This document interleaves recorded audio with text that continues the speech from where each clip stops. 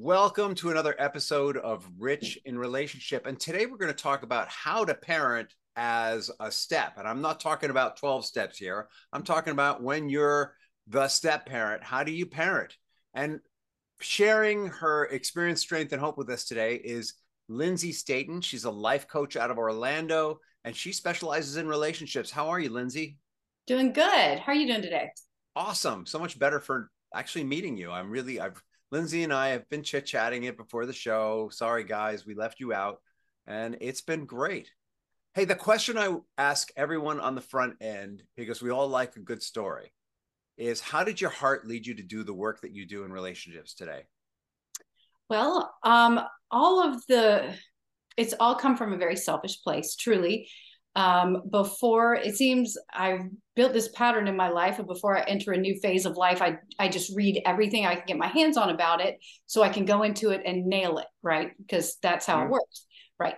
So before I got married to my first husband, I read all the books. I'm going to have a perfect marriage, and then when I got pregnant, I read all the books about pregnancy, and then childbirth, then parenting, and then divorce, and then remarriage, and then blended families and step parenting. And so I just read like crazy. And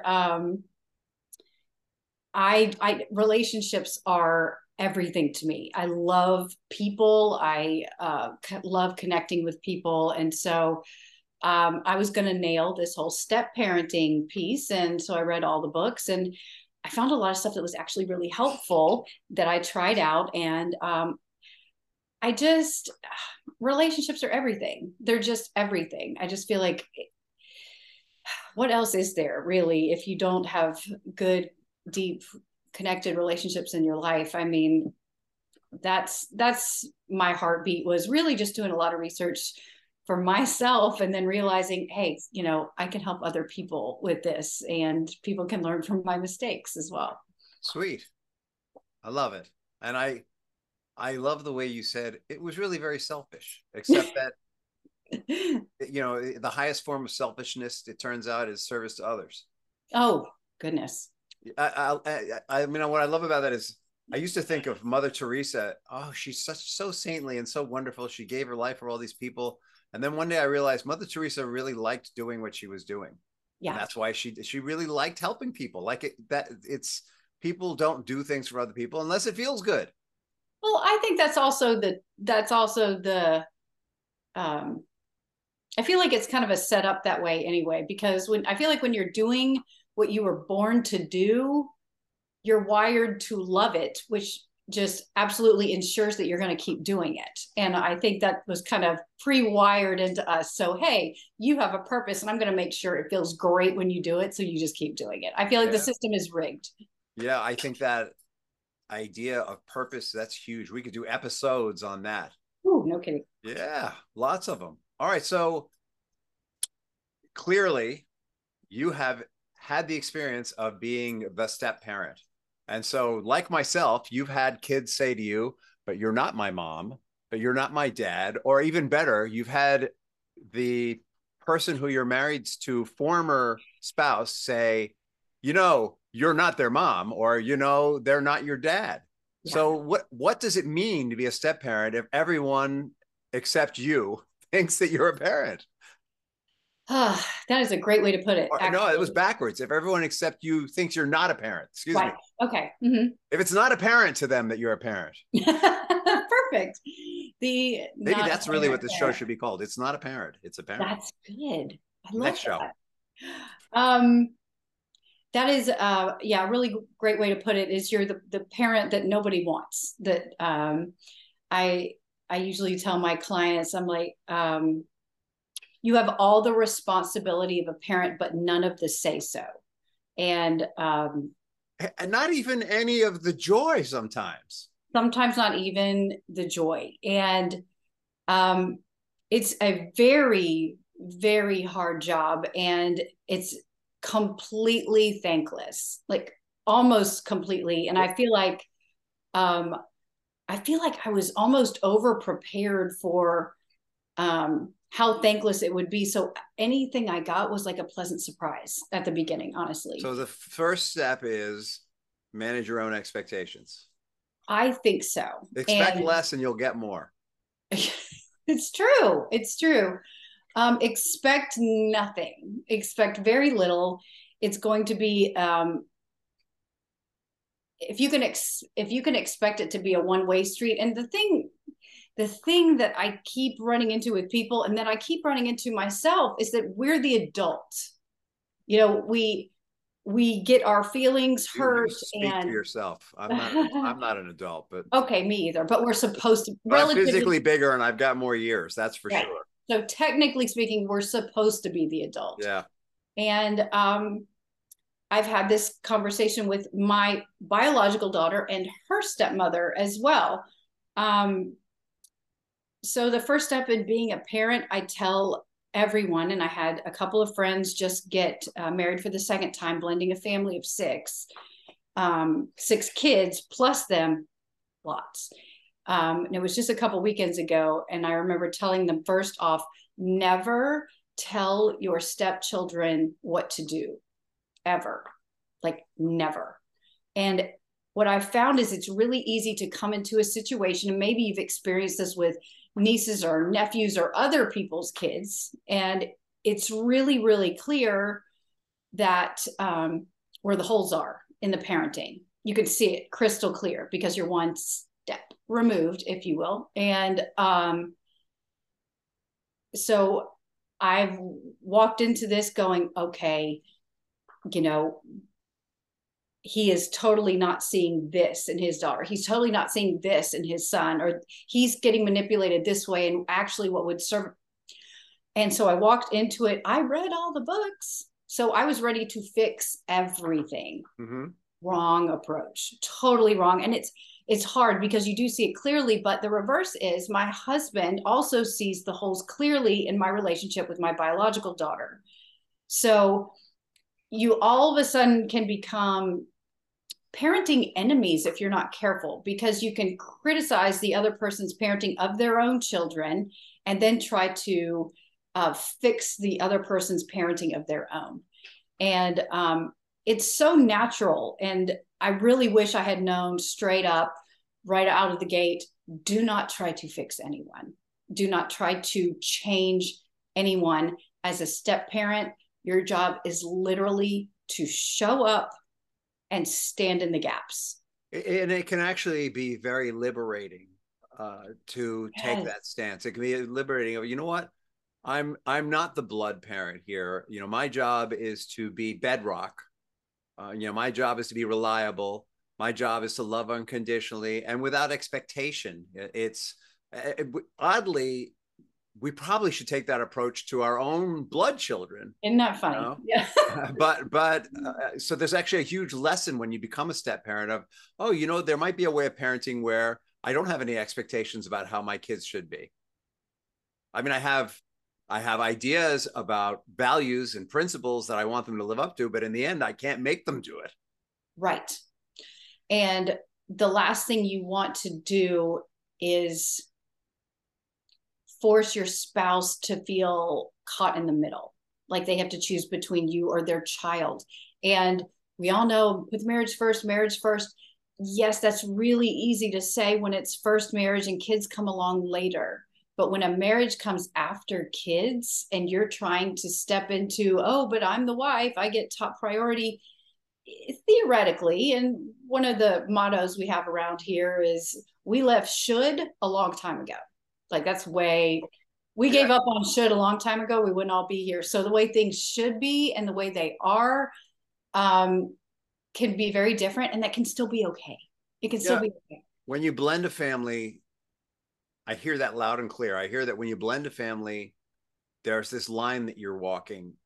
You know that when you're bringing your kids and their kids together, or even if it's just somebody else's kids and you and them, you need to be aware, if you're not aware, that they had the relationship with their children before they had the relationship with you, and you had the relationship with your children before you had the relationship with them. Right. It's really unique that way.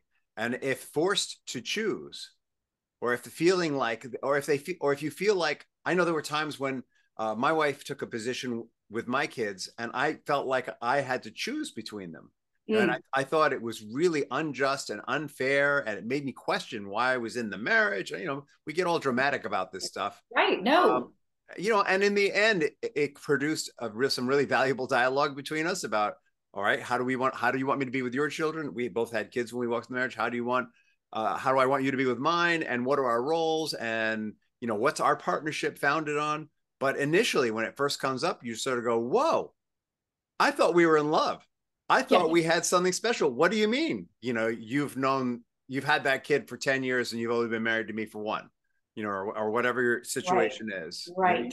Very tricky, very tricky. And I think that's something, blended families are built on brokenness. Like that's the starting place. Like a first marriage, the foundation is, you know, love, emotion, chemistry, shared interests.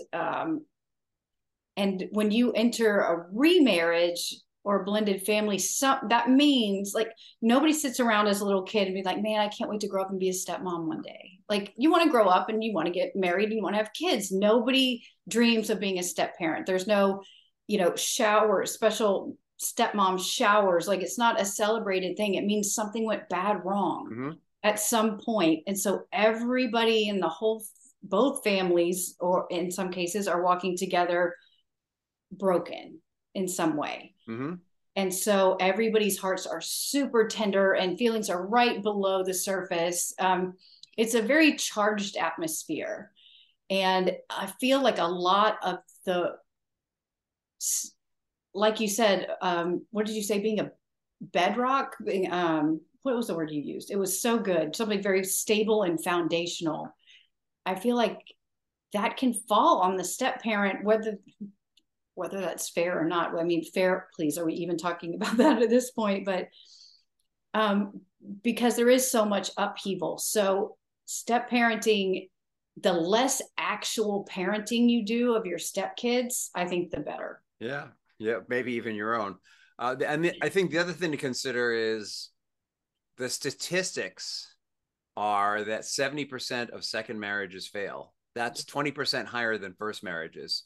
And why is that? Because let's face it, if you're getting remarried, you basically blew it the first time around. And so that the reason why the statistics are higher is you've already shown that you're lacking in some way.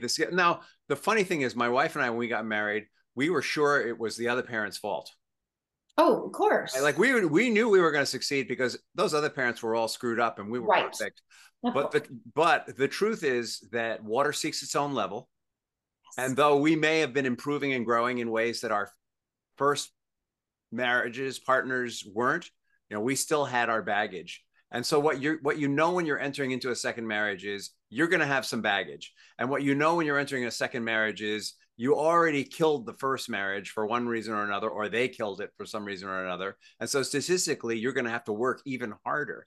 You know, and I don't mean like that. No, work harder.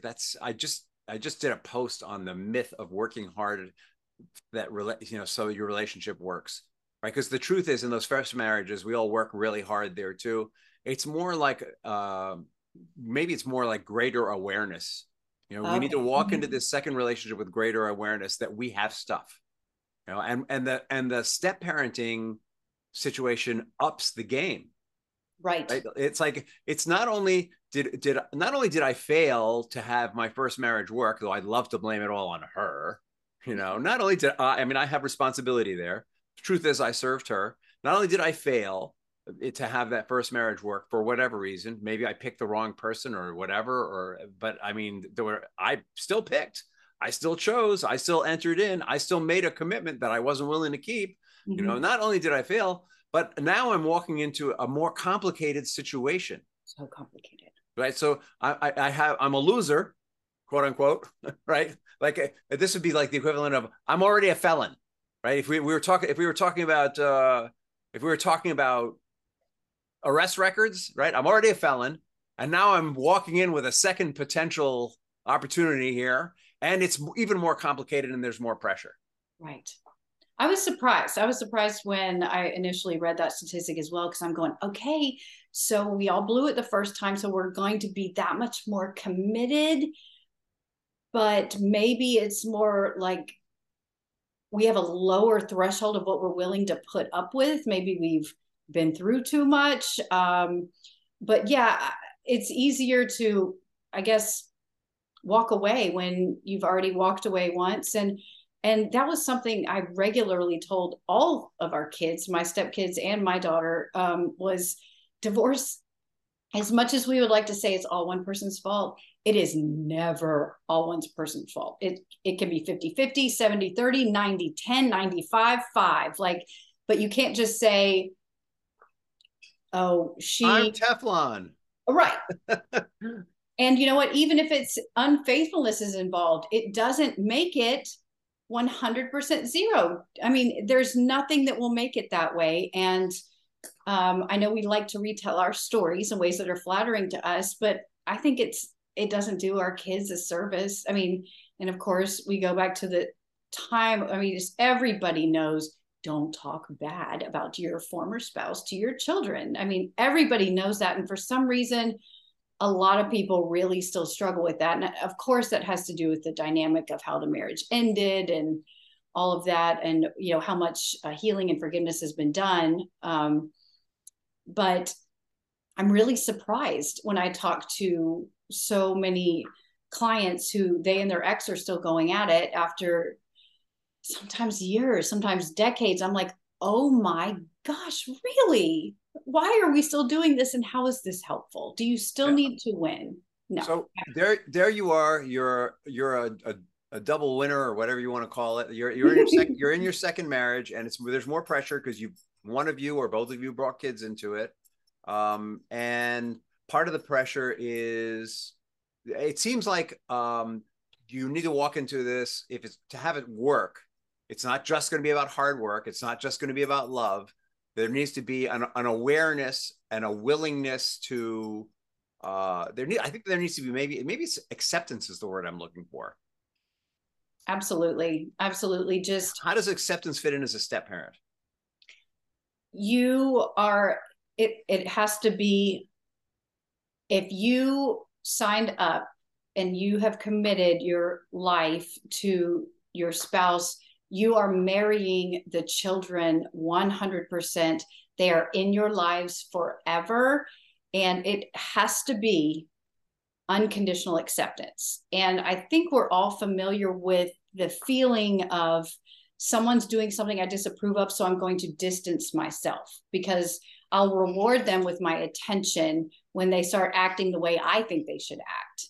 When in this case, I don't think that applies, not to kids. To kids, you got to show up and you have to love and accept and try so hard not to parent and not to fix, with little to no reward. And it's, I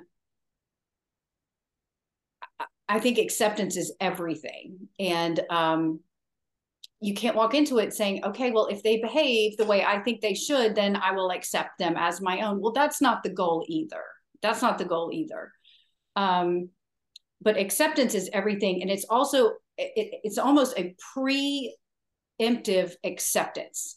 You walk into it going, I am owning this 100% for the rest of my life. And that can be intimidating, but it can also be, as you say, freeing. You've settled it. It's done. And then you commit to figuring it out. And I've often referred to it as a dance. And there's a move forward, move back, step on each other's toes, apologize. So much grace required, so much forgiveness required, but an absolute commitment, not just to the marriage, but to the kids themselves. You got to give grace to receive it. So I love that. How can people find you, Lindsay? I have a website. It's www.lindsaystaton.com. And also my email is Lindsay, Lindsey, at Lindsaystaton, LINDSEYSTATON.com.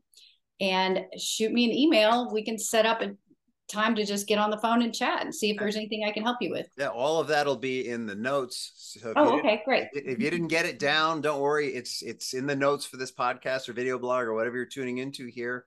Hey, and Lindsay, the question that I ask everyone at the end of the show is, what is the legacy you want to leave behind?